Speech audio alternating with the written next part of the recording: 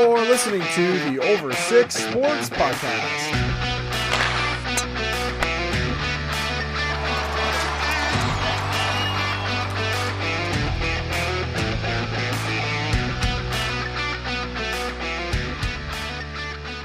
Good morning, evening, afternoon, whenever you're listening to Over Six. What a great show we've got planned for you tonight. Just want to say off the top, Cam, this obviously is the Over Six Sports Podcast. I'm Zach the Bandit Burke, and with me as always is Cameron Charlton. Cam, I'm so excited for this podcast. We apologize to our listeners last week because we had a bit of a technological delay. But what I did learn through that whole delay and kind of awkwardness for waiting through the day of it not coming up is that we've got a lot of love for the podcast coming in.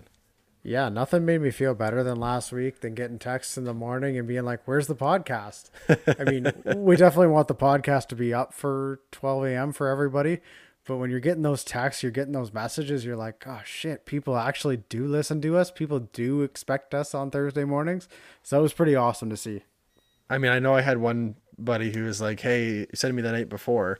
He said, hey, like your podcast is going to be ready to go for 10:15 tomorrow, right?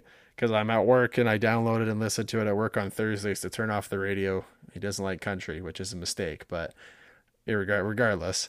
And I was like, oh yeah, no problem. Like we haven't had a problem yet. And he frickin' jinxed it. Just completely jinxed it. But no, I mean, I posted on Facebook just, saying, hey, by the way, it's a little bit delayed.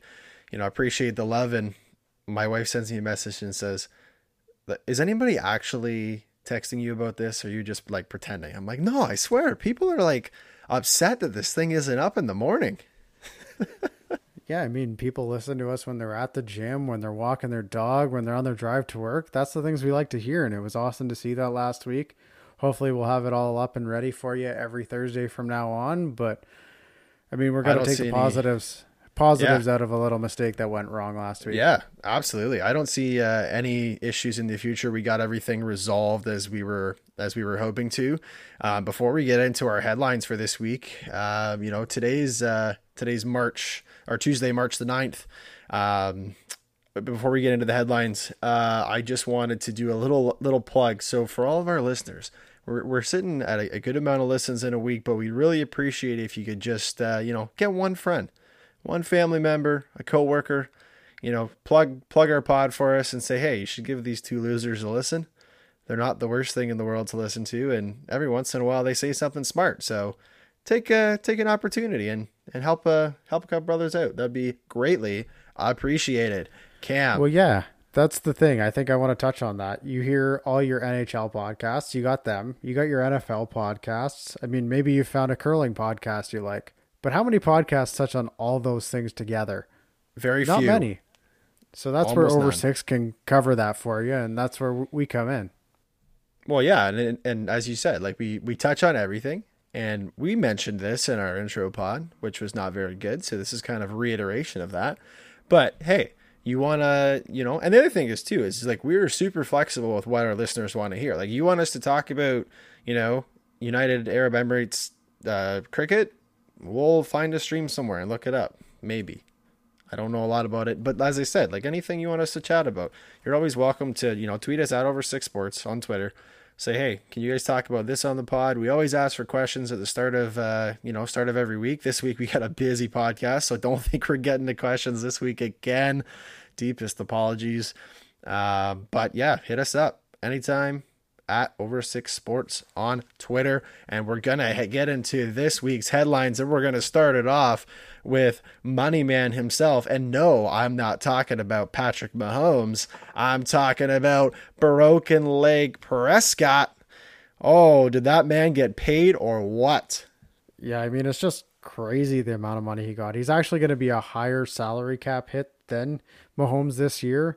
This contract's just ridiculous. I mean, I know Jerry Jones and people have touched on the salary cap's got to be going up. There's got to be a deal with Amazon. But this guy is not the second best quarterback. He's not the second best player in the league. I don't know where this contract's coming from, in my opinion. I don't know what he's done. Like, I guess it's mind-blowing to me how professional sports, obviously, you try to get guys in their prime, you try to get guys who are going to be these franchise players. But when was it like, why is it now, pay you before you do something league? Like what happened to prove it? What happened to, do something for me and I'll do something for you. Not, well, maybe you'll do something for me down the line. Here's basically the NBA equivalent of a Supermax deal. Yeah, I mean, the guy's 27 years old. He's a 2-time Pro Bowler. He's won playoff games for them, won the division for them. It's not like he's an absolute nothing, but he's coming off a compound fracture, dislocation on his right ankle. Do we even know if this guy can play football right this second? Has anybody seen him in a game? No. I mean, he can walk, I think.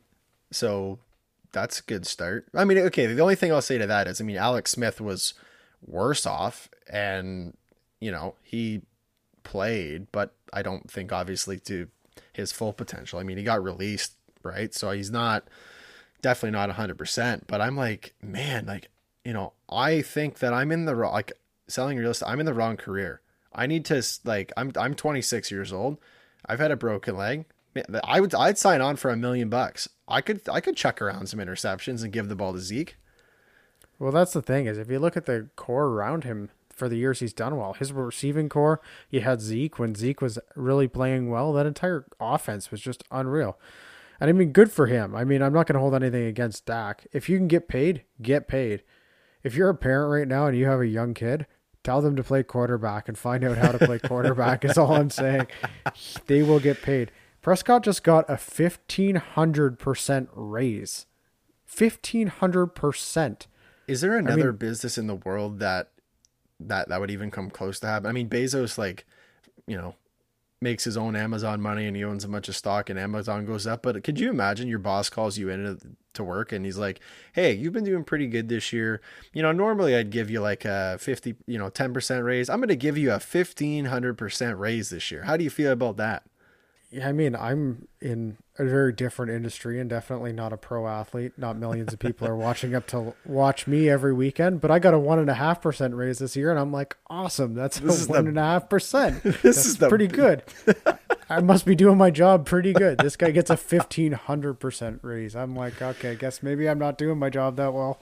I mean, yeah. I mean, this guy's, from a human level, and that's something that we like to touch on this show. I mean, the guy's, struggled with his mental health in the last year. Just with a couple, deaths in his family and other personal issues. So, the injury just kind of capped off a whole year of, 2020 was a bad year for a lot of people and especially for Dak Prescott. But, you're happy for him as a person, but from a sports, from analyzing sports, I don't know. This is kind of an all-in move from Jerry Jones. And I mean, I guess he, in a sense, he was negotiating with Prescott at the start and said, hey, we're going to tag you this year. We'll negotiate in good faith. And, he's a man of his word and I can appreciate that, but I don't know, man. Yeah. The last thing I want to touch on that is I'm never going to hold a player accountable. If you get paid that much money, for sure, take it and run. Oh yeah. I mean, I definitely will always have some more respect for guys who take team friendly deals, but you don't have to. You're in a business still. Any pro sport is a business. If somebody's willing to pay you way more than you're probably worth, take it and run. The crazy part about this is, yeah, for sure. Like it's, and what's even more nuts. And again, before we move on, is like the guaranteed money in this is stupid. Like most of this guy's contract is guaranteed. Now, most of the big athletes, their contracts are all, well, for the most part, like the best players are all guaranteed, right? Yeah, I mean, the football's a little different with that, but yeah, any other sport you're getting guaranteed anyways, and they definitely went heavy guaranteed with his contract, but I mean, yeah, sorry, I don't think we mentioned it, by the way. So it's a 4-year deal, 160 million, and 126 million of it's guaranteed. So if Dak never plays a game, he's bringing home 126 million. Yeah, it's just insane for a guy who's coming off a massive injury. I'm sorry, what? This guy he could literally just be on LTIR or whatever the equivalent is for the next 4 years and make 126 million for doing nothing. That's the greatest deal ever. say he can't actually end up playing this year competitively and they have to buy him out, he still gets all that guaranteed money, which is just, That's it's for a actually guy just coming sick. off this big of an injury. I just can't believe Drew Jones would do that. I know it sounds like there's a bigger TV deal coming for the NFL or whatever the streaming deal is going to be, but still, I'd rather invest that money into players who can perform. And I mean, we'll get into that later. This is a big coming week now with NFL free agency, but the Yes, next sir. big headline we have is more coaching fires in the North Division. Calgary Flames had let Jeff Ward go this year, and they go back to old-time coach, and Daryl Sutter's back in Calgary again. Just adds to the never-ending carousel in the NHL of them just basically recycling coaches over and over again. And you love that, don't you? I'm definitely not a huge fan of it. I see the point here. I mean, Daryl Sutter he's a farm boy. He's a hardworking guy. He's one of those guys who I think always has a shelf life. I don't think he's gonna last more than 3 years here. But if you want somebody to give you a quick kick in the ass and let's get going, he's the perfect guy for it. He's kind of like Torts to me, where I don't think they could last for 10, 15 years in an organization like you see in football. But for a quick 2, 3 year kick in the ass, let's get going. With this team needs to do better. He's the guy. He really got it going in LA. He had a couple good runs in Calgary. He's got cups to his name. He's kind of that hard ass coach. So I don't mind the move, but definitely a weird thing in the NHL. How you just keep recycling coaches over and over and over again. Well, one thing that you just had said that I was like, yep, bang on. Come give him a kick in the ass. First practice he does, he gets them to basically bag skate. I mean, as a player, I know, like, even, when you're playing minor hockey, whatever, and you play a bad game, your coach gets you to skate, and it's the worst. You hate it. But that doesn't change to the NHL, man. He comes in, he's like, all right, you guys have been playing bad. Let's go. And hey, you know what? If it turns it around for them, great. I mean, at the end of the day, every organization's goal is to win the Stanley Cup, unless you're the Buffalo Sabres, and then your goal is to basically just have a never-ending rebuild. Um, but it's Well, yeah, you look at go the two ahead. teams now in the North Division who have fired their coaches. Montreal made a couple massive moves this year, really changed up the team to try and go for it this year. Calgary almost did it more than Montreal, even adding Markstrom, bringing in Tanev. They're kind of all in even more than I'd say Montreal is because they don't have quite the same youth. They do have young guys like Kachuk's not that old, some of these guys, but they're still older than Montreal. And they brought in those big pieces. So this is kind of going for it. They want to compete in this division. It's gettable, this division this year. I mean, you've watched it, even Toronto, who everyone thought was way ahead. They've just lost their third in a row tonight. Yep, unfortunately. It's Yeah, no, it's a gettable division. So you see why a team like Calgary, who's brought in Markstrom, who's a Vezina caliber goalie, they got pretty good depth. They got some good back end. You really want that kick in the ass right now to go for it this year. This is your best chance, and why Well, and I not right mean, now? yeah. The other thing, Cam, is that if Travis Green wasn't Travis Green, he would have been fired too. I know they just beat the Leafs two in a row there last week, but like if his name was anything else, like this guy'd be out the door, right? We'd be talking about two coaches being fired. So I think really the only you look at coaches in the North Division. I mean, Paul Maurice is pretty safe. Sheldon Keefe isn't going anywhere, but No, I think even DJ Smith's doing a great job in Ottawa, yep. so I don't Oh think yeah, he's actually pretty safe because that team doesn't have many expectations. I don't think Vancouver should have as many expectations as they did, considering the guys who left. You lost Toffoli, you lost Tanev, you lost Markstrom. Those are three massive players. yeah, for sure. And what about Tippett in Edmonton? Yeah, I don't really know what to think of Edmonton right now. I mean, they're kind of mediocre, I'd say. They're getting by. They've played a lot more games and they're kind of in the mix still. So I can't see him going anywhere with everything that's happened in the organization in the last few years. So Yeah. Well, and I guess yeah. So I guess we'll see what happens with that, and hopefully we don't have to talk about any more coaching, firing, hiring, or whatever the case is. It's interesting, but there's only a couple more coaches left that are left in the North Division, and most of them aren't going anywhere. So I know you wanted to, before we get to our kind of recap of our games last week, you wanted to bring up the Canadian Open. yeah, kind of an unfortunate day in Canadian golf today. The Canadian Open's postponed a second year in a row we're coming off a pretty big weekend too. Corey Connors was in contention at Bay Hill at Arnold Palmer Invitational. Kind of definitely got some good sights. You got Spieth again. So golf's really on the uprise. And then to have the Canadian Open be postponed again another year, it was supposed to be at St. George, which is in Ontario, not that far away from either of us. Yep. So just kind of a disappointing day for Canadian golf. It's a big day for us. I mean, we saw Rory win it the last time it was in here in Canada and in Ontario. Yep. Shouted out the Raptors too. Yeah, he wore a Kyle Lowry jersey when he grabbed that trophy. So it's something that's just a little disappointing. And I know it hits hard for me because I get the invitation to go volunteer being in the turf industry, and just kind of a sad day for Canadian golf because we'd love to see it up here, but you got to understand it in the current circumstances in the world. And with how well Corey Connors has been playing, it would have been really neat to see him, come play in this tournament. Especially if at that time you could have had fans there. Which, given where we're at with the pandemic, who knows what would have happened in June, but, logistically at the end of the day, they couldn't get the guys to do the 14-day quarantine. And then, they probably want to go to a tournament the next weekend, and they just, you can't do another 14-day quarantine. It's, 28 days of quarantine for one tournament. I can see how that would be just a logistical nightmare for players. And, they had to do what they had to do, but we look forward to it coming back in 2022, hopefully.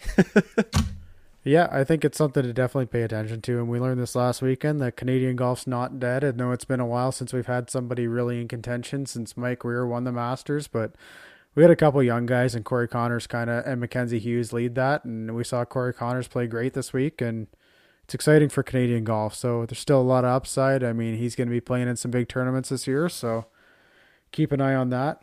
Well, he's been there for a lot of tournaments, right? Like, was he 10th? Was he 10th in the Masters in the fall there? Yeah, he's had definitely a couple high showings, so he's definitely a guy to watch. I mean, I'll always be able to remember I did play in a couple tournaments in high school against him. I mean, he beat me, but that doesn't really take that much.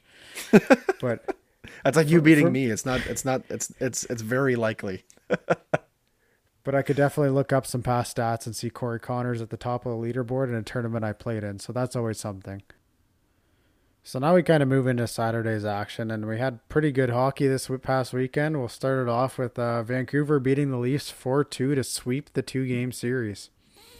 Yeah, that's I had the Leafs winning this game. They lost on the Thursday before, and I figured that one was, more than likely they were going to lose. So, second game of a back-to-back, you just go through the emotional sweep of the Oilers. So I figured you'd lose Thursday.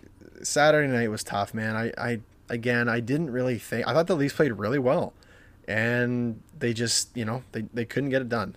And you've been fighting this problem all year with the Habs, right? I sent that tweet out tonight after the Leafs lost again. And I said, man, like, Leafs deserve better, and now I know how Montreal Canadiens fans feel, and I think that applied to Saturday night. Yeah, Saturday night definitely wasn't as dominant, I think, of a game as tonight was for the Leafs, but I had the Leafs as well. I thought they were going to win that game, and I felt even more confident when they lost on Thursday after the pod was recorded. But, I mean, Vancouver came out, had a good game plan. They forechecked hard. Demko played the way he did in the bubble last year, and they got what they needed, really. Like, they played well. Demko looks like a completely different goalie in those two games that he did when the Leafs played him at the start of the year, no? Yeah, I mean, this is the signs he showed. He was always a top prospect. Like, he was one of the biggest goaltending prospects when he was drafted.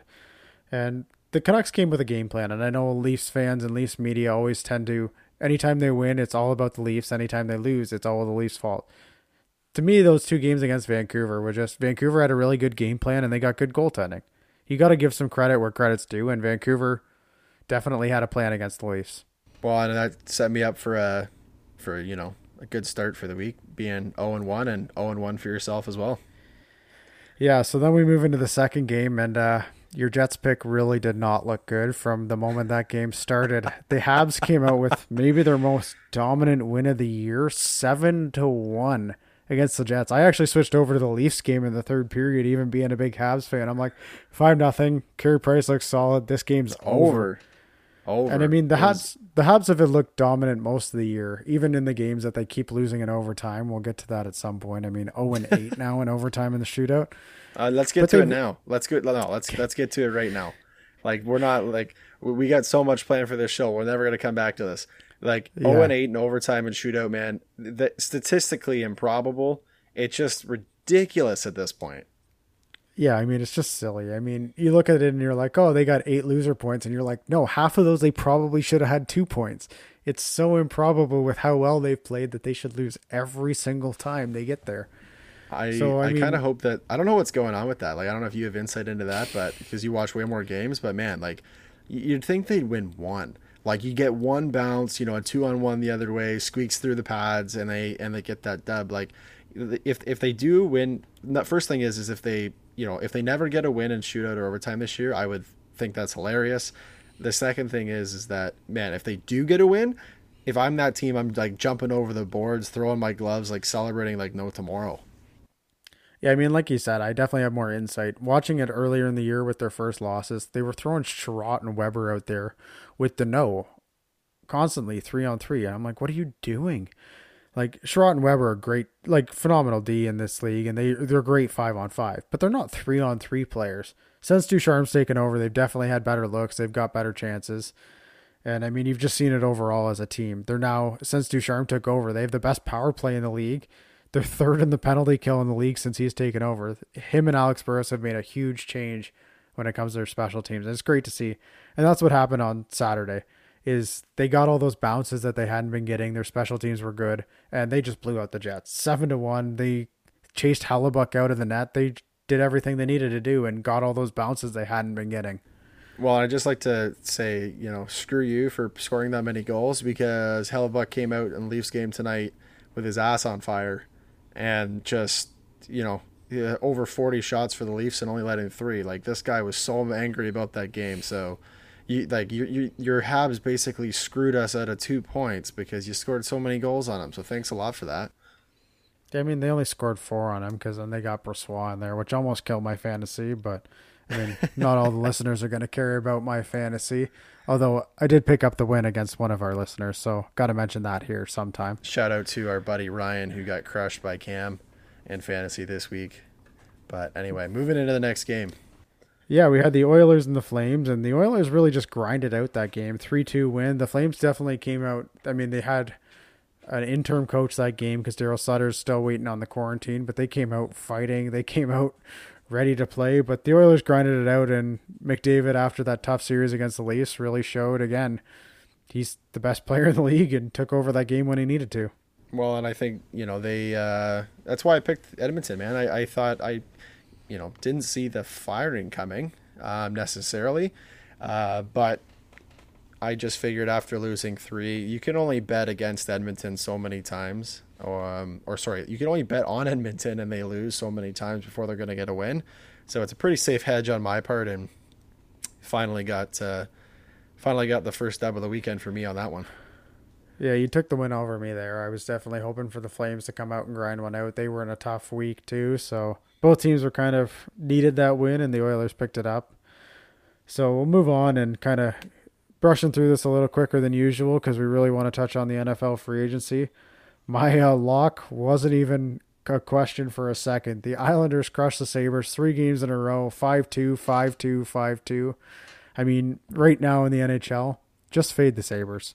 I don't know how they did tonight, but in general, the Sabres are not a good team. They have a whole mess going on with their organization. I even might fade them over the Wings at the moment. They're they're almost an auto fade every time right now. That is spicy. I mean, a great example tonight, like I picked the Flyers over Buffalo. I took a look at my phone, and we're using Bet365, and I took a look at the game, and Buffalo's up 4-2, end of the second. I'm like, oh shit. Really? The one time that I bet against Buffalo, they're going to, or I actually like put money down on Buffalo, they're going to win. Yeah, no, don't worry. The Flyers came back, scored 2 in the third, and then they won it in a shootout. So, yeah, Buffalo sucks. Auto fade. So yeah, I hit my lock, which was awesome since we started this segment, 1-for-1 in locks, and you're the same, but I don't think it was the easygoing, smooth sailing as it was for me. What are you talking about? Tampa had that game all game. They weren't worried for a second. They were just making them feel good. Yeah, I mean, we were talking in our large group chat as Chicago went up 3-0 early, and we're like, is Chicago actually the real deal? They're up 3-0, pretty looking dominant over Tampa. Tampa got a couple of power plays, ended up winning that game, scoring 6 in a row. I think it finished 6-3. Yep. But I mean, how cocky you want to be right now? Even you were questioning your bet for a couple of minutes there. Yeah, I mean, on an honest note, I looked at the score 3-0. I was like, well, shit. If I would have bet Chicago, I would have cashed it. On the early cash out with 3 goals. But yeah, I mean, I was a little nervous. But keep in mind, man, Tampa's the Stanley Cup champs, defending Stanley Cup champs, and give the champs their credit. At the end of the day, hit the lock, 1-for-1 on the lock, and I'll take the 2-4 weekend after an 0-5 beatdown. So 50% is not great, but it's not 0%. Yeah, so unfortunately this weekend, each going 2-for-4, but because of the favorites and only going money lines, we both were down a little bit. So overall, I'm still above 500 here, 9 for 17, down 0.38 units. You're 7 for 17, down just a little over 4 units. So you need to pick it up this week, and that's okay. I'm feeling a comeback. I'm going to go from 0% to 50% to 100%. I'm going to have a 4-for-4 weekend coming up here. So this weekend, we got the first game we're going to touch on is Habs versus Flames. I'm going to continue to ride the Habs train because, and actually, bold prediction, I see the Habs winning in overtime versus the Calgary Flames. Give me Habs money line. I just think that I think Carey Price is really starting to look better, man. They're going to turn the corner here. Number one, they gotta start getting some points. There's going to start to be that desperation, and we keep hitting on this note, but I think if that one does go into overtime, that's my bold hot take prediction. It will go to overtime. The Habs are going to win. But I just don't think Calgary matches very well with Montreal, and Montreal's due for a good game here coming up. Yeah, I mean, that's the thing, is I know we keep talking about it. Montreal's got to start winning. But the thing is the Canadiens right now rank second best shot attempt differential, third most high danger shot attempt percentage in the league. They're first in the NHL in expected goals, first in scoring chances, fifth in goals in scoring chances, 5-on-5. They got to start winning some of these games. And with Carey Price starting to look a little better since Ducharme came in, their power play starting to get together, they're going to pull out these wins eventually. And you hope. No, they're still in it comfortably in the playoffs, and you look at the games at hand. So, could you imagine if they if they miss the playoffs, but they rank first in all of these advanced stats? That would just be a travesty for yourself.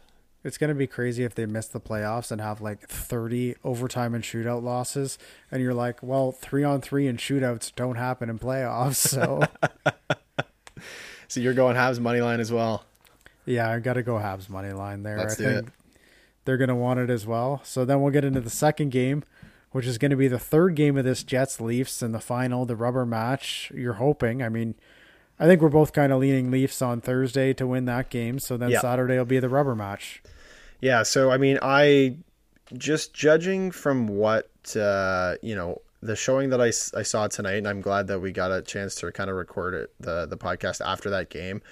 Yeah, I think, the Jets and the Habs are the closest team to the Leafs.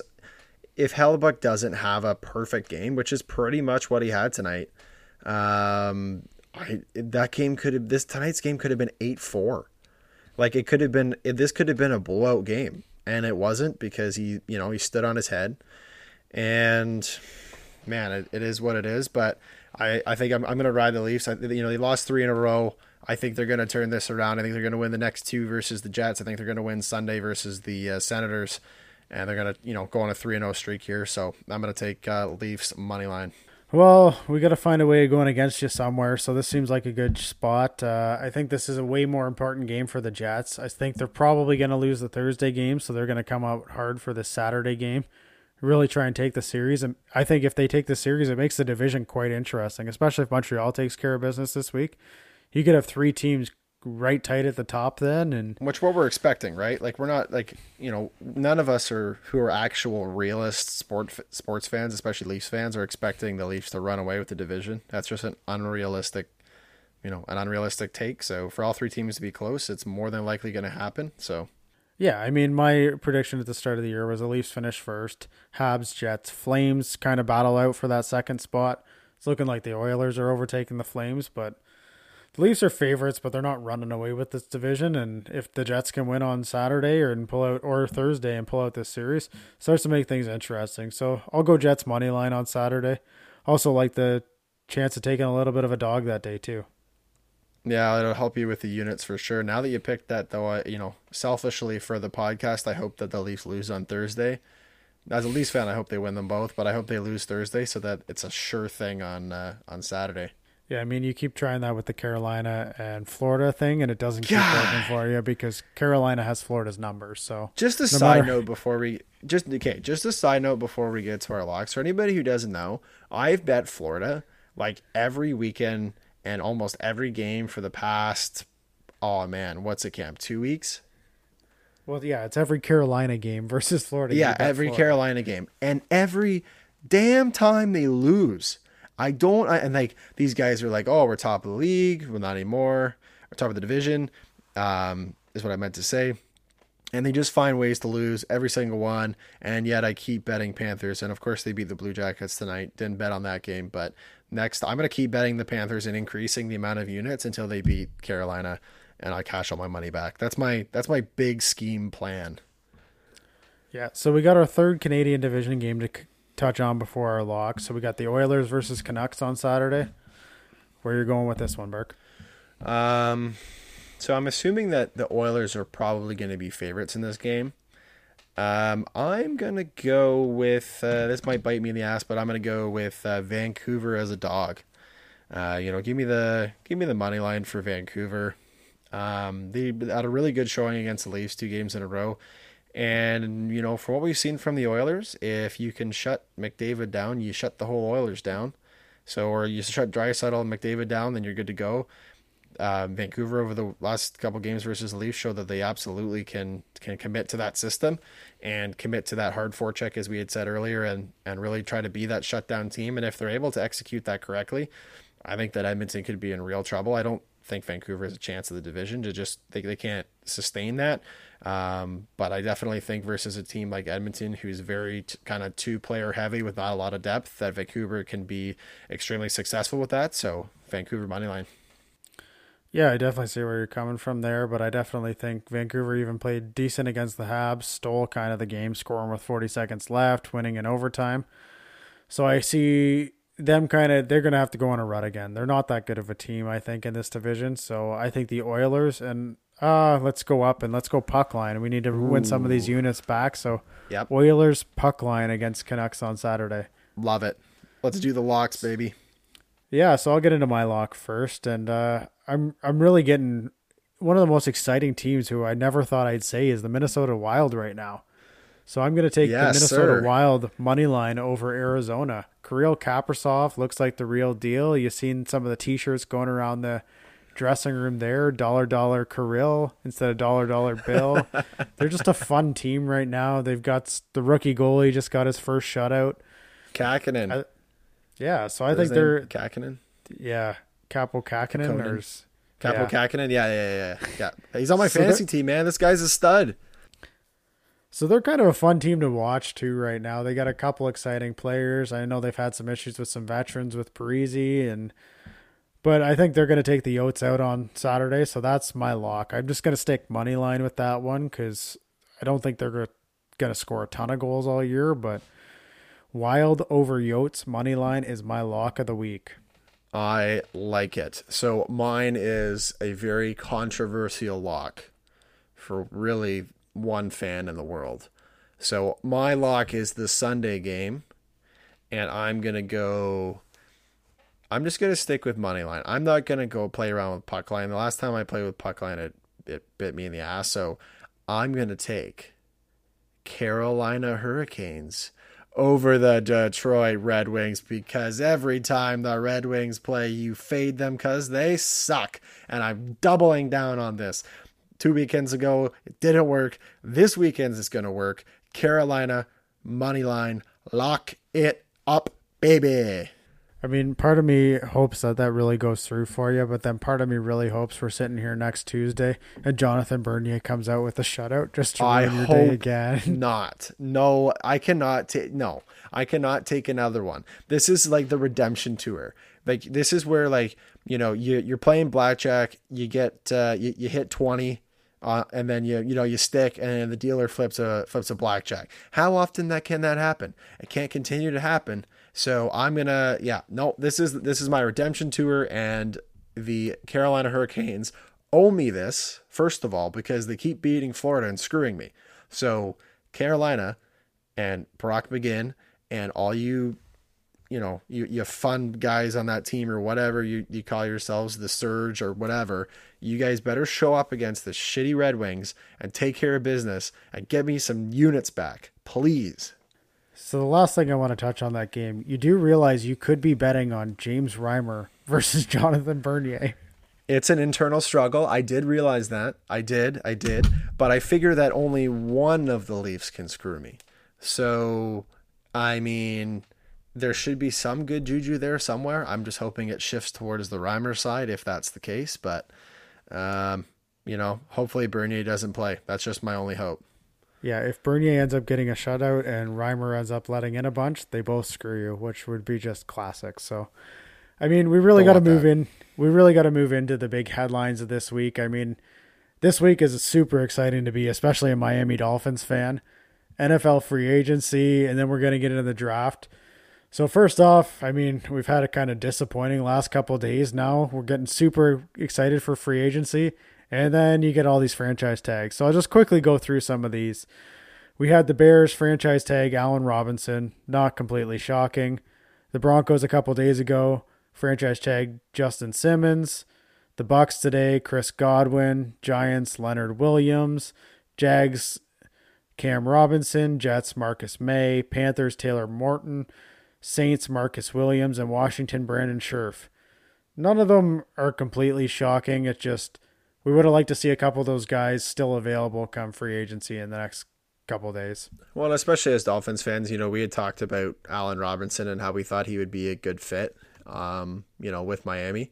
And yeah, I mean, it's pretty well obvious knowledge that, any team who, that these guys are hopefully entering free agency. And this is the one thing about the NFL I find stupid, is you just slap, tags on guys. I know that you can only do it a certain amount of times. I know Dak Prescott got hit with the franchise tag as well. Now that was just a clerical thing, but they can't use it on him again.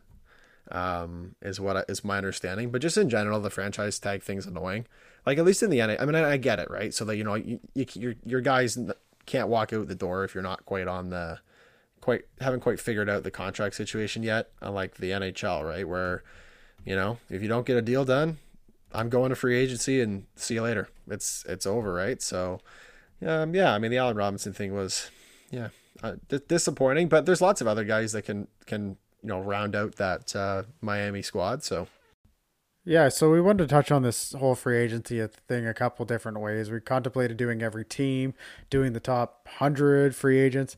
But the thing is, I think we came down to it. We're just going to touch on the headliner guys, a couple teams that we know the listeners wanted to hear about. So we'll start it off with some of the players where these top guys, and the first one's going to be it sounds like it was announced today they're not franchise tagging, is Galladay.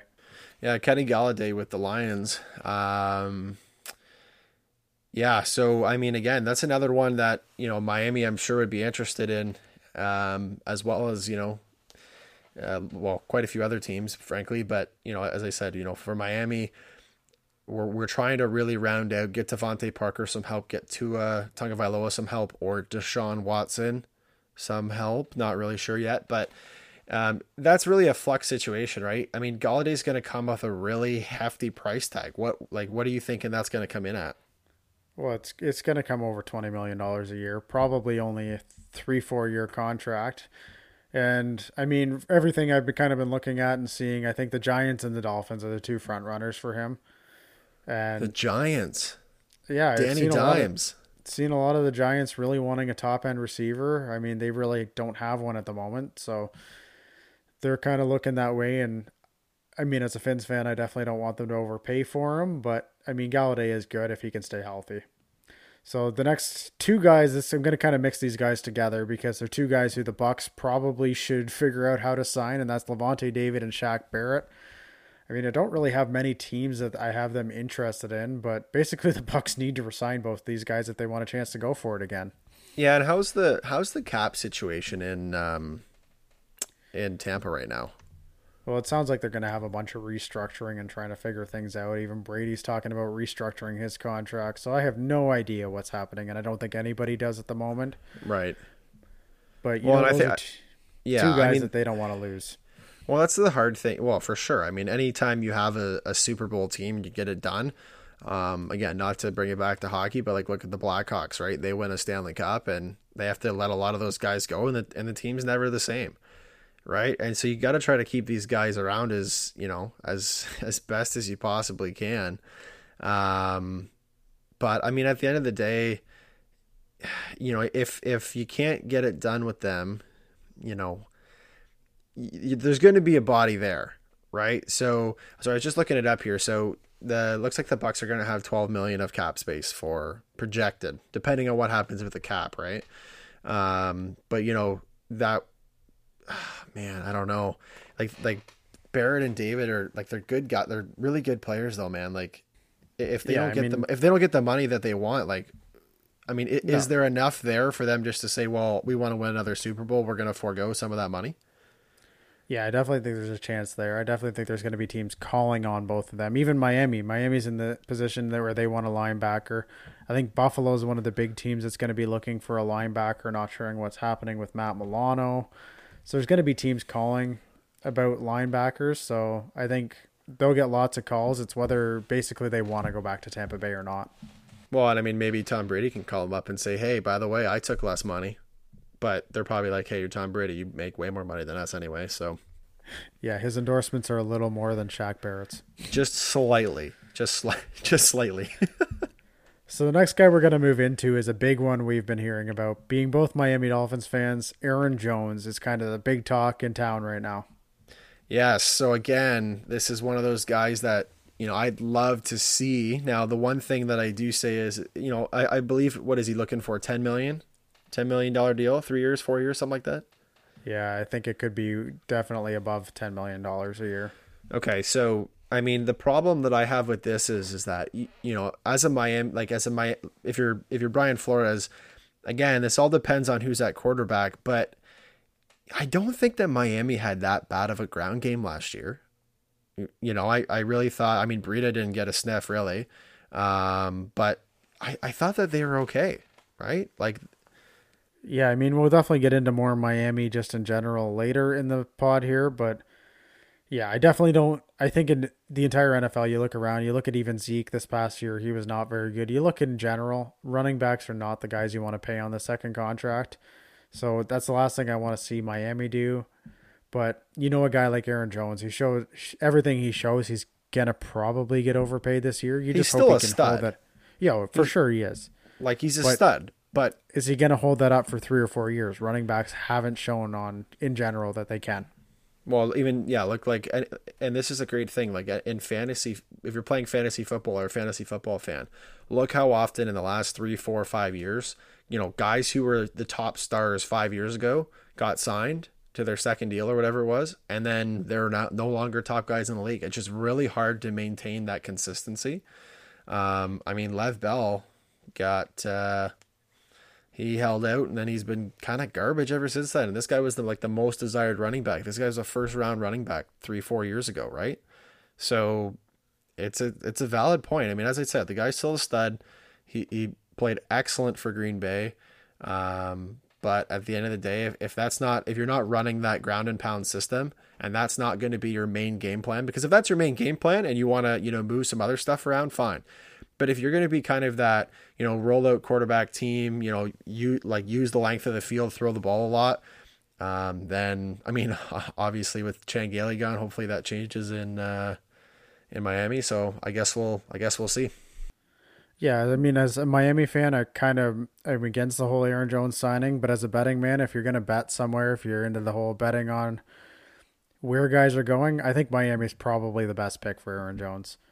So we'll kind of move into this next step of receivers. We kind of got two guys here, Will Fuller and Juju Smith-Schuster.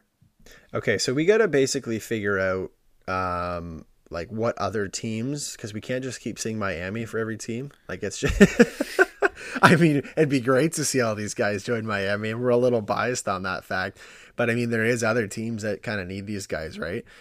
And Will Fuller's a great. I mean, his season ended with his positive PED test.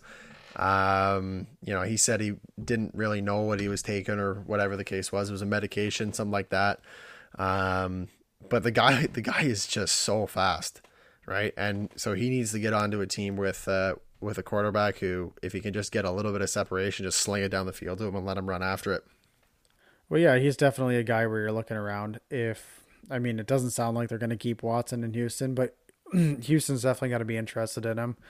The Jets have to kind of be interested on them. Not really sure where they're going with quarterback. I know they're still somewhat in the talk. Even a team like Carolina, especially if they're in the talk for Watson. If you get Watson, let's bring in Fuller as well. Patriots are always looking for another receiver. So there's definitely teams I was going to say, in that mix. I was going to say Patriots seem like, I said Giants need a receiver, but Patriots need somebody, man. Like they can't keep running Julian Edelman basically solo the whole time, right? No, and Jacoby Myers showed signs this year as well. Yeah, but you definitely want a speed guy. But the real question is Fuller going to want to sign there though, right? Like this is like we're assuming this is which teams are going to be interested, but we also have to look at it from the perspective of, is Fuller going to want to go to the Patriots? And 3-4 years ago probably. Right now, I don't know, man. Yeah, you just got to assume like his best season is when he's on the PEDs now, as we find out that when he got suspended for it. So what's the market going to be for him? I think that's also an interesting thing to see. Maybe a team like the Patriots who you think maybe could be on the uprise. I mean, it depends what they do at quarterback. You know what I'd love to see though is I know LA's the Rams are a little bit strapped for cash right now in terms of their space, but I'd love to see the Rams get him and he gets to go play with Matt Stafford. I think that would be so cool. Yeah, I mean, you add Will Fuller into that with Cooper Kupp and Robert Woods, who are two of the best nasty utility guys. With that defense, I know they could be losing a couple of guys on the D, but still, that team would be nuts. Filthy. That would be absolutely filthy. So the other receiver we kind of just mentioned there is Juju, and he's an interesting one. I mean, definitely you saw some issues with him off the field this year, his whole TikTok, dancing, all that. So that's where the two teams that stand out to me, I know, are, again, we're going to mention the Dolphins, but the Patriots are a team that stand out because you look at a guy like Bill Belichick, he has really kind of figuring out guys and figuring out what they need to do. And I mean, that's where Brian Flores gets it in Miami, is they're going to get the best of you and get you to settle down and not be an idiot off the field. Yeah, now I wonder as well, like, is Baltimore a team that could take a look at that? Yeah, I mean, you definitely, in Baltimore, you have Brown there, who's kind of your speed guy. So a guy like Juju, who's not maybe your speed guy, but who can be quick off the line, kind of maybe not quite a slot receiver, but kind of that hybrid slot. Well, yeah, because he did really well when Antonio Brown was playing well and was the main target downfield. Juju had one of his best years, right? So, if you have Marquise Brown going now, Lamar's got to still be able to throw the ball to him though.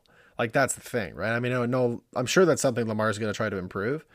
But if Marquise can go do the wide out, run down the field, sprint down the field, and give Juju just anything underneath, then that might be a good fit if they can make the cap work. No, there's 4 teams who I kind of had it on Juju. Dolphins, Patriots. I think the Jets have to figure out what they're going to do at receiver. I mean, they have to figure out what they do at quarterback.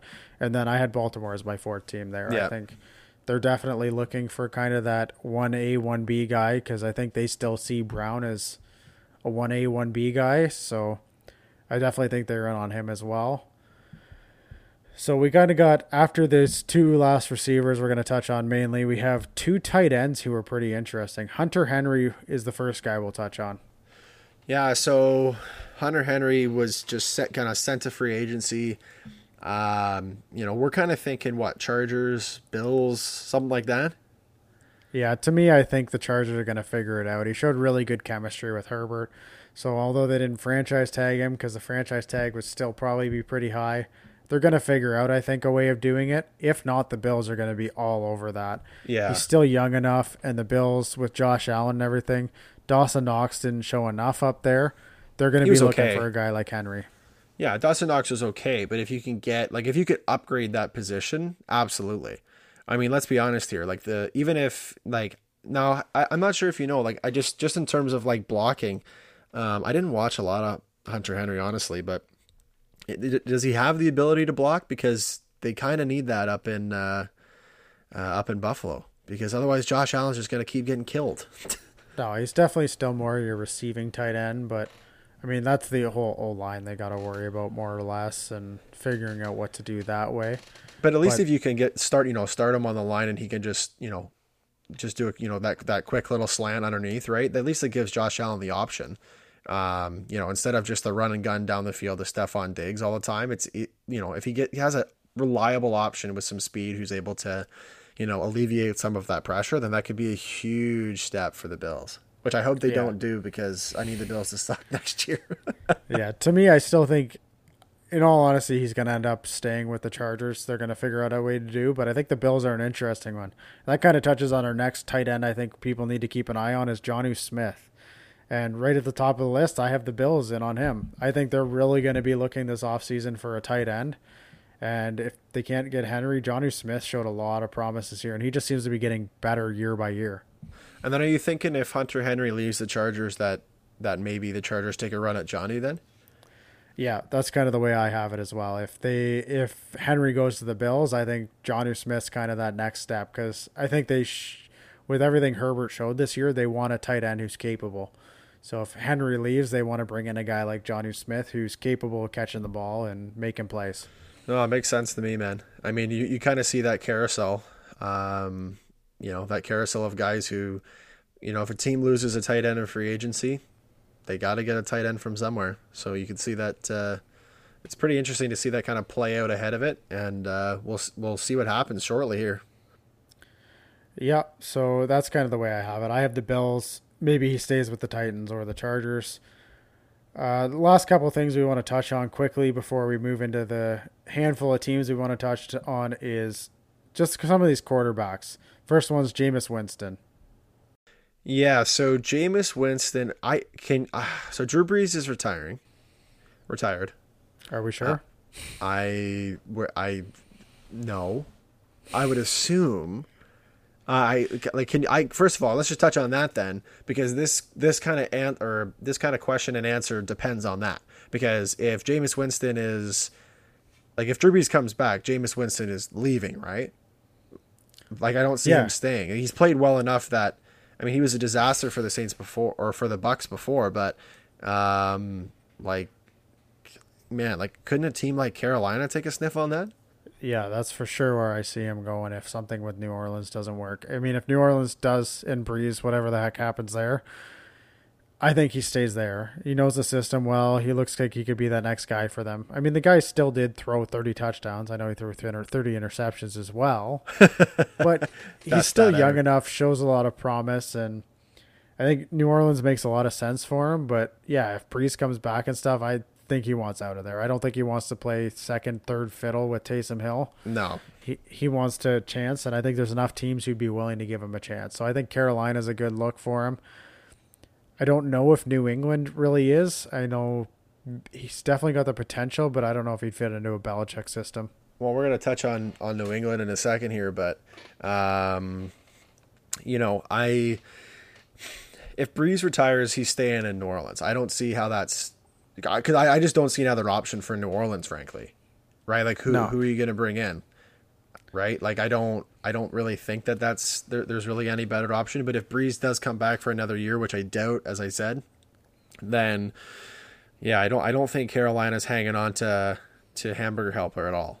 Teddy Bridgewater does not have, in my opinion, much time left in Carolina. I mean, his deal is the daunting thing, right? But it is what it is. I know, talking to some Panthers fans, and they're hoping that Teddy's gone, but I don't know if I told them that, hey, by the way, you get Winston. I don't really see it necessarily as a massive upgrade, but definitely a change of scenery might be good for both.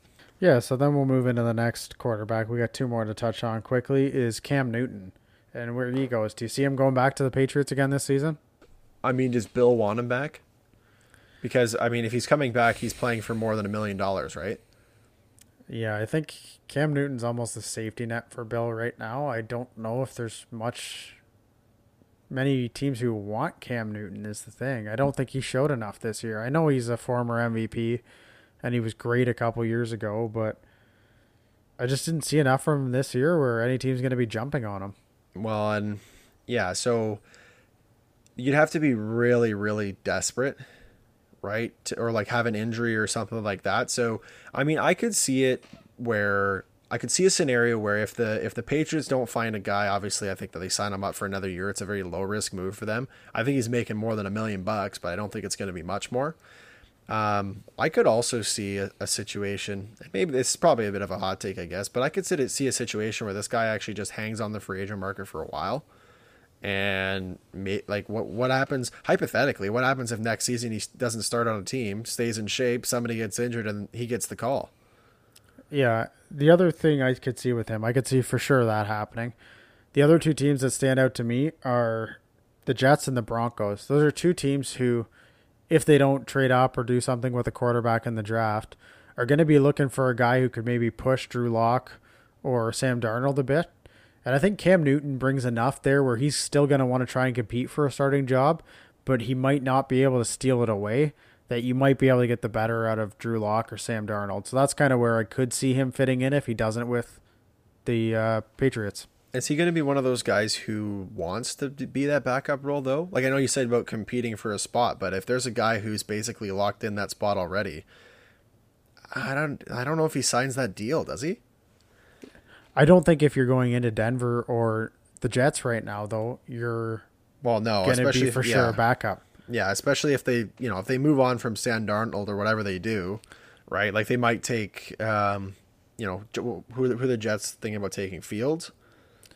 Yeah, it kind of sounds like it's going to be Zach Wilson. But if they don't do that and they want to bring in Cam Newton to compete with Sam Darnold or if they do that, though, or if they draft that rookie guy and bring Cam in anyway, right? Yeah, just to have that veteran presence, kind of like Miami did with Fitzpatrick and Tua. Yeah, just what a perfect transition there. So the last quarterback and the last player we're going to touch on is Ryan Fitzpatrick. And Fitzmagic, as we want to say. I mean, the guy's going to want to start. I think that's the first thing you want to say. Would I like to see him back in Miami? Yes and no. I don't think I want to see a situation where he gets starts again, because I want this to be to his team to live or die by this year. So, I mean, from everything we've heard, the Broncos are really pushing heavy for him. And I think they're kind of looking for what he was in Miami this past year. Really push Drew Lock and really see if Drew Lock's it. And if Drew Lock's not it, he makes the most of the opportunity. Well, and there is that opportunity. There is the chance that he does retire, but does he want to add another jersey on his journeyman track is the question. I don't know if this guy has enough room in his basement with all his kids and all his jerseys down there. So yeah, the other teams I've really heard are New England. I mean, he looks like a guy who'd fit perfect into Bill's system. He's played if he played for the Pats, would he have played for every AFC East team? Has he played for the Bills? I want to say yes, but I can't confirm that at the moment. He played for the Jets, right? Yep. So he's played for the Jets. He's played for the Dolphins, obviously. And then I'm really interested to see actually if he actually did play for. Oh, he did too. Yeah, so that would kind of be a fun thing, him playing for everywhere in the AFC East then. So. Oh my gosh, that would be amazing. He played it as a 2009-2010 season. He played for the Bills, signed a 3-year contract. Oh, that is amazing. you could hang all of his jerseys up like side by side. He has the AFC East corner. That'd be kind of neat. It'd be kind of weird. I mean, it would suck because I love the guy. I don't want to see him twice a year, but I mean, at the end of the day, I appreciate what he's done for Miami, and I hope that he finds happiness kind of in whatever his decision is and where he goes. But, I wouldn't blame him if he wanted to retire either. I mean, he's had a great career, and it is what it is for him. Yeah, for sure. And I mean, how much I like the guy, and he's a huge reason why I'm a now Miami Dolphins fan. I think he needs to move on, and if he wants to start or what he wants to do, then he needs to figure that out. So we got a handful of teams here we want to touch on, and I mean, a couple of them are the big ones. So we'll start it off right away with the Super Bowl champions, Tampa Bay Buccaneers, and what they need to do in free agency. They got to keep their team as composed as they possibly can. They got to not, like, I know that they got a bunch of guys, Gronk's a free agent, and Ndamukong Suh's a free agent, or possible free agent. Obviously, they could still be re-signed, but these are all guys whose contracts are over, so you got to try to keep, because I think that they have a good chance of, competing next year as well, and to do that, you have to keep your team, the same team as best you can. And if not, like, especially your O-line spot, you got to make sure that that's filled in for sure, because you can't. Tom Brady's too old to take hits.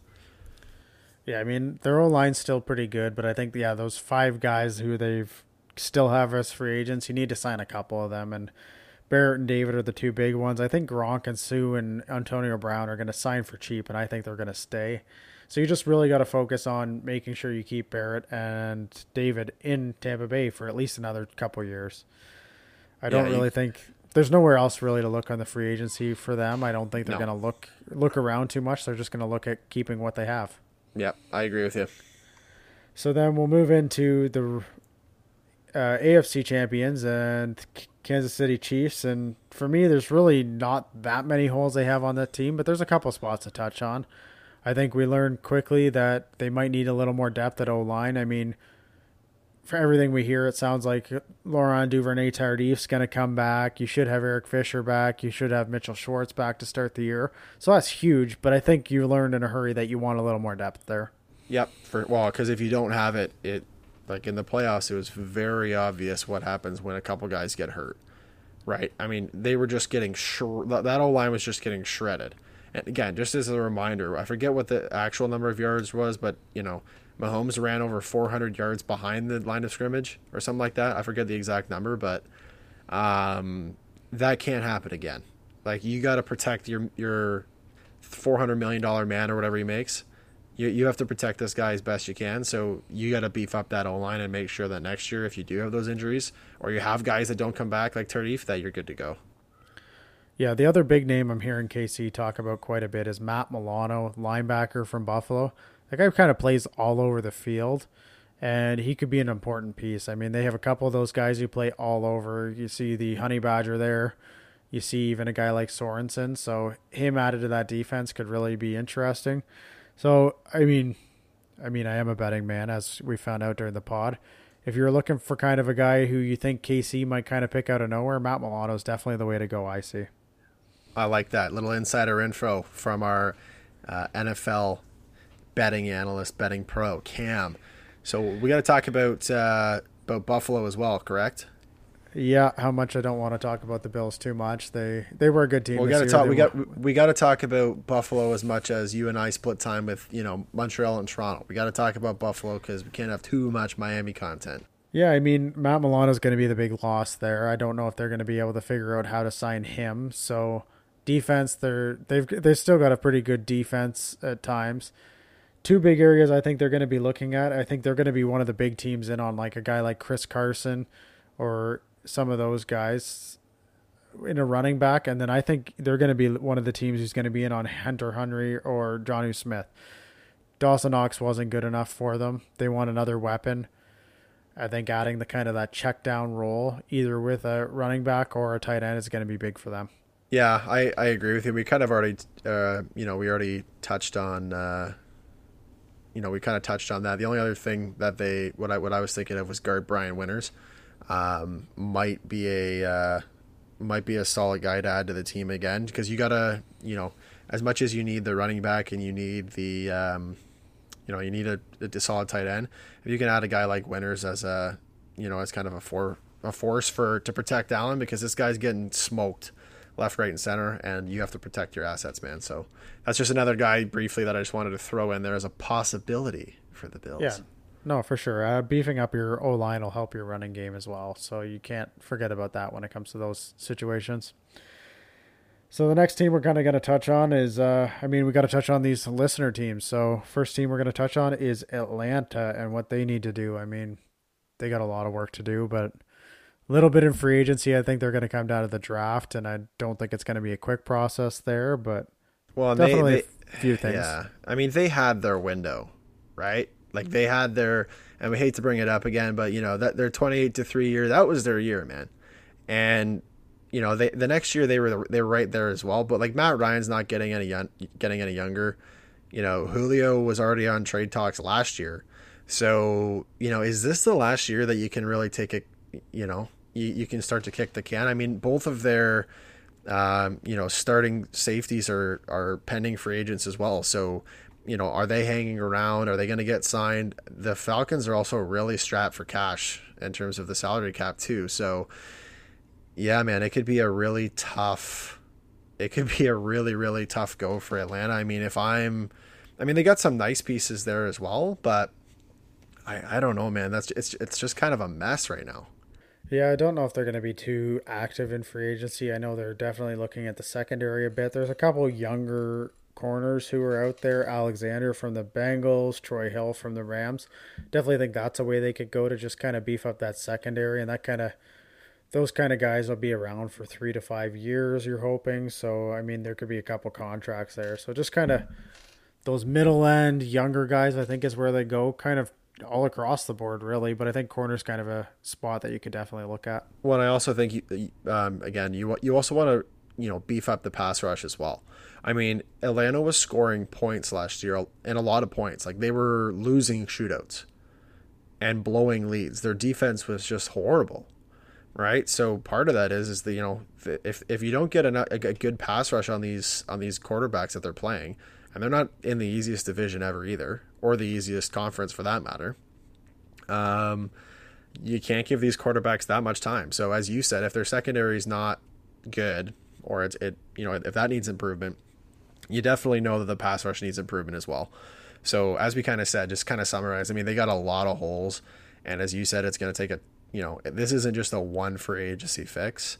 You might see them, if they start off the year rough this year, then you might see some significant pieces moving out of Atlanta, and a reset and a rebuild might be coming down there. Yeah, and I mean, the same thing with the next team we're going to touch on, and that's the Carolina Panthers. They're kind of, I mean, when you got Christian McCaffrey, you're always kind of thinking about going for it a little bit, but their quarterback situation is kind of the biggest issue in figuring out what they're going to do with it. I know they're one of the big talks on Deshaun Watson, but if that doesn't happen, are you good with the hamburger helper there, or do you need to move on? And there's Teddy Two Gloves. Not that many high-end quarterbacks this year. A couple of the ones who've been seen and talked about are Cam Newton, Jacoby Brissett, Tyrod Taylor, Joe Flacco. Are any of those guys better than Teddy, though? Man, is Cam Newton's not going back to Carolina. Could you imagine? That would be hilarious. I'd be down for that, actually. Just to see the disdain on all of the Carolina Panthers fans' faces. They'd be so mad. Oh, man, that'd be the greatest. No, man. So, I mean, they got a... I really didn't think that their offense... I mean, I remember I had a couple of huge wins last year betting on them because they were actually really good at the start of the year. But they just didn't have the team to be that consistent, right? And they actually kept a lot of games close as well. Yeah, and I mean, they're going to be losing Curtis Samuel, I think. So that's kind of going to be a big miss for them. And I just think, again, with Atlanta, they're going to be in the similar position. I know they want to try and find a quarterback to be more competitive. I just don't see them being there. So I think they're going to kind of look for those younger corners, younger players just across the board, maybe some of these younger receivers, and just kind of build. I don't think they're in a position with that quarterback situation where they can go for it. They do get Watson somehow. That's a whole different story. Then you start adding pieces. But right now, with what I see with Carolina, I can't see them really going for it or making any massive moves in free agency. Well, another team who's kind of in a similar spot is the Washington football team, right? Like they, again, I mean, I know they at least made the playoffs, right? So, you know, they made the playoffs, right? Or am I forgetting? No, Yeah, they made no, the playoffs. They made the playoffs for sure. They did. Yes. So okay. So it's amazing how quickly I forget things when the season's been done for like I mean they lost their first game in the playoffs like less than 2 months ago. So Yeah, I mean, they're a huge team where they got to figure out what they're doing at quarterback first. And I mean, if Winston ends up being available and doesn't stay in New Orleans, I think Washington's really got to consider that. That defense is legit. Montez Sweat, Chase Young is just a freak. That guy's going to be a defensive player of the year 1 year. Oh yeah. There's no doubt in my mind that he's going to win defensive player of the year. He's just so good. So that D-line is just so good. Their defense showed that they can be good. Terry McLaurin's good. Their running back situation is pretty good. So I think they're going to really just be looking at a quarterback and probably another receiver. You definitely want a second option there. So, I mean, that division's so weak. So, I mean, Dak, we'll see what he can do with Dallas when he's healthy and if they can make a difference. But that division's up for the taking. So, Washington could make a splash with that quarterback. And I think they could even be a team who's in on a guy like Galladay. Yeah, well, and the good news is I mean they have $37 million in projected cap space for next season, so that's a positive. A lot of the teams we've talked about do not have good cap situations. They're actually okay from a cap perspective, you know. And they tagged Brandon Scherf again, so that's a big win for them, right? Like they don't have they locked him up. You know, I think that Washington fans wouldn't have been too happy if he would have not been tagged and then left. But yeah, man, they need, as I said, you know, quarterback for sure is one of them, but they also need additional receivers, right? I mean, they got Terry McLaurin, great player. They need somebody else, right? I don't know who that's going to be or who they're going to be able to convince to come down there. But hey, man, if I'm a receiver and I'm kind of like that Juju guy, I'm not sure that Juju situation might be interesting because I'm not 100, or Curtis Samuel again. Like I could see, you know, could Curtis Samuel go down to Washington, right? Like you know, they need that kind of second wide receiver, somebody who is relatively affordable. I guess. But at the end of the day, if they don't have a quarterback, I don't think Taylor Heineke is going to be slinging bombs next season by any means. But if they can resolve the quarterback situation and add one more wide receiver, then I think that their offense is going to look a heck of a lot better, and backed up by that defense, they could be a good team next year. Yeah, and I don't think there's a ton to do there. I mean, and I could see how for a free agent, it's quite appealing to look at that defense and be like, I want to go play with that. Well, same as with the Rams, right? Like, yep. Well, and now that Goff is gone, I could totally see people want to be like jump on that train, similar to the Bucks, right? Say, hey, let's go down there. Let's go win a ring. Yeah, so we'll kind of wrap up this podcast with talking about our team. And really, this is an exciting offseason for the Miami Dolphins. And it starts next week with free agency. I know Watson's still up in the air, and we could be talking about him a bunch. So what do you see Miami doing next week? Yeah, so just as a disclaimer, if Watson did go to Miami, our listeners would get an emergency podcast or a different podcast. Like there would be something else happening. We wouldn't be able to fit that into a normal podcast.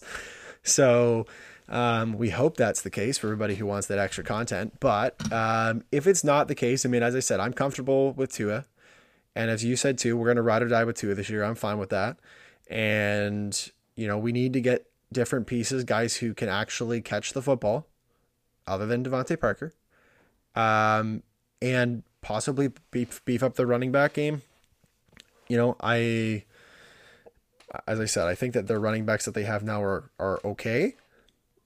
I think that there's definitely room for improvement. I don't know if I need, you know, we're very comfortable cap wise right now, so I'm not 100% sure that I would eat all that up right away.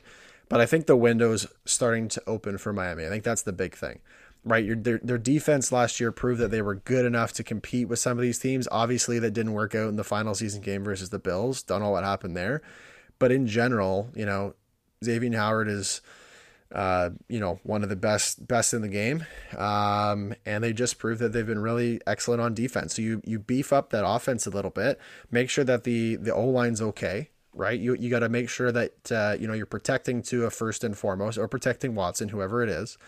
And then after that, making sure there's weapons. Like whether you bring in one of Galladay, Juju or Samuel or whoever it is, you got to give them one more weapon, because you can't keep running, what was it, Isaiah Ford or whoever it was? Like we can't keep running guys like that. It's just you're just not going to be that successful. And you can't keep using Mike Gesicki on, every other throw. Like the guy's good, but like you see it later in the year where teams are like, okay, well, they're either going to throw it to Parker, who's probably going to be half hurt, or they're throwing it to Mike because nobody else can catch the ball. Yeah, you could definitely see it, and I could see how they could spend a lot of money quickly. Galladay, Jones, and I mean, I wouldn't be completely against it, but to me, I'm looking around, and I mean, I feel like we're starting to forget about Devontae Parker and how good he can be at times. And you look at the draft, you look at their draft picks they have. I'd rather see them be a little frugal with their money, get a guy like Curtis Samuel, maybe look around the defense a little bit. Like I really like a guy like Matt Milano. I know we've mentioned him on a few teams, but especially with Kyle Van Noy possibly leaving, Matt Milano would fill that role awesome. That guy watching Buffalo is everywhere all the time. Well, yeah, and I agree with you, man. Like with the picks, I mean, there's two situations. The first situation is we lose both of our picks and we get Deshaun Watson. I'm okay with that. I'm fine with. No, I'm not fine with three picks and Devontae Parker, Xavier Howard, and Tua. Like that ain't gonna happen. But if we have to give up our 2 first rounders, fine. I'm good with that. And then if we don't do that trade, I'm still good with Tua, and I'm still good to draft a stud wide receiver. Yeah, so that's my big thing with Miami right now. If we do get Watson, then go all in with this free agency a little more. Let's get Galladay, let's get Jones, let's look at maxing out that cap. If we don't, let's be frugal. Let's pick up guys like Samuel. Let's look kind of that secondary running back position, and let's build through the draft. Still build around Tua, but don't go all in, because we have 4 picks in the top 50. We can build that way with a couple of these secondary guys. But I mean, if we get rid of those picks to get Watson, then I think you have to go at it a little more. You got to go all in at that point. I mean, at the moment the window's opening. I don't think it's wide open. I think the Bills and the Chiefs and the Browns and the Steelers, man, there's some really good teams in the AFC. But it's opening. So you got to be ready to go for when that window is wide open. And just before we kind of wrap up here, the Miami made a trade yesterday, I believe. Yeah, I mean, Miami's trade was pretty good the other day. I mean, you're adding more depth at that offensive tackle, which is super young guys. He's definitely a guy who had issues in the past, but you look at a guy like Brian Flores, and are we not going to trust him to make a difference and kind of figure stuff out? So between Wilson now, who they just brought in for basically nothing, you're swapping 7th round picks and getting him, and Austin Jackson, you're hoping one of those guys can take a step. So I think that really keeps them away from spending too much time on the offensive line.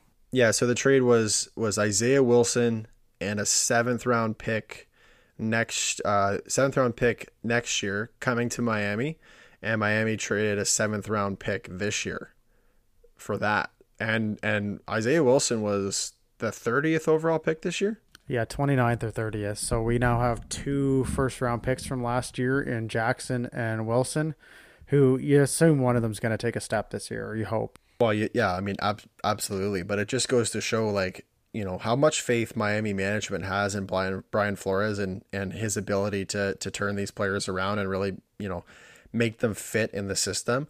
And there's a reason that this guy got drafted in the first round. I mean, I'm sure he's a talented football player. So, obviously he had Wilson had off-field issues. And, the hope, I mean, it's a really non-risk play for Miami. You basically move your 7th round pick this year into next year's, and you get a free shot at a guy who could be a stud for you. So I'm all for it. Yeah, no, it makes tons of sense. I mean, almost no risk when you're really just swapping 7th and you get him. So if anybody's going to figure it out, I have full faith in Brian Flores and figuring out a player and getting the most out of somebody. Well, that's all we got, I think, Cam. I mean, this has been, to our listeners who are hoping for that, 50-minute, an hour pod, we ran about 20 minutes longer today. So if you're starving for content, then we definitely hooked you up. This is kind of our apology for for the delay last week. We gave you an extra 20 minutes or so. Kind of a double feature. Obviously we did our NHL picks as we normally do, our headlines, and then we kind of did a full feature on the draft. So, we're moving into great time in sports season. We're definitely going to be able to touch on the Players Championship next weekend or next Tuesday. That's coming up this weekend. Masters is coming up in less than a month. We got some really exciting stuff that we get to dig into. Yeah, it's going to be a super exciting month and a half here, 2 months when we get all this crossover sports. So yeah, we might run a little late on a few of these, and hopefully listeners like it. And I mean, it's a couple exciting weeks for football now. Next week's going to be super exciting with free agency. Being Fins fans, we're definitely paying even more attention. So, I mean, sports are good right now. It's nice to have this during the pandemic, and it's something to look forward to almost every night. And this is a hell of a lot better than having no sports. So hey, if you're a fan and you only want hockey, turn us off after the first half hour. If you're a football fan and you don't like hockey, listen to us for the last 40 minutes. And if you like both, then you get a double feature of us for the whole pod. As always, hey, you can follow us on Twitter @Over6Sports. Send us your questions. Send us your topic recommendations. We're here for you guys. We're here to talk about what you guys want to hear. And we're happy to do it. This is why we do it. We do it, as we said in our intro, we do it as just two guys just talking about every sport. And we're always happy to take recommendations from listeners. And as I said, questions and anything else that you could possibly bring us. And again, Twitter @Over6Sports. If you don't have it, get it. Follow us. Follow myself, Zach Burke over6, @Zach Burke over6, and @C Charlton Turf King. Is that what it is, Cam? Just C Charlton Turf, not King. But you can watch us getting prepared for how a golf course gets ready in Southern Ontario come end of winter. Can't wait for it. As always, this is the Over 6 Sports Podcast. I'm Zach the Bandit Burke. With me, as always, Cameron Turfman Charlton. Cameron Turf King Charlton. We will chat with you next week.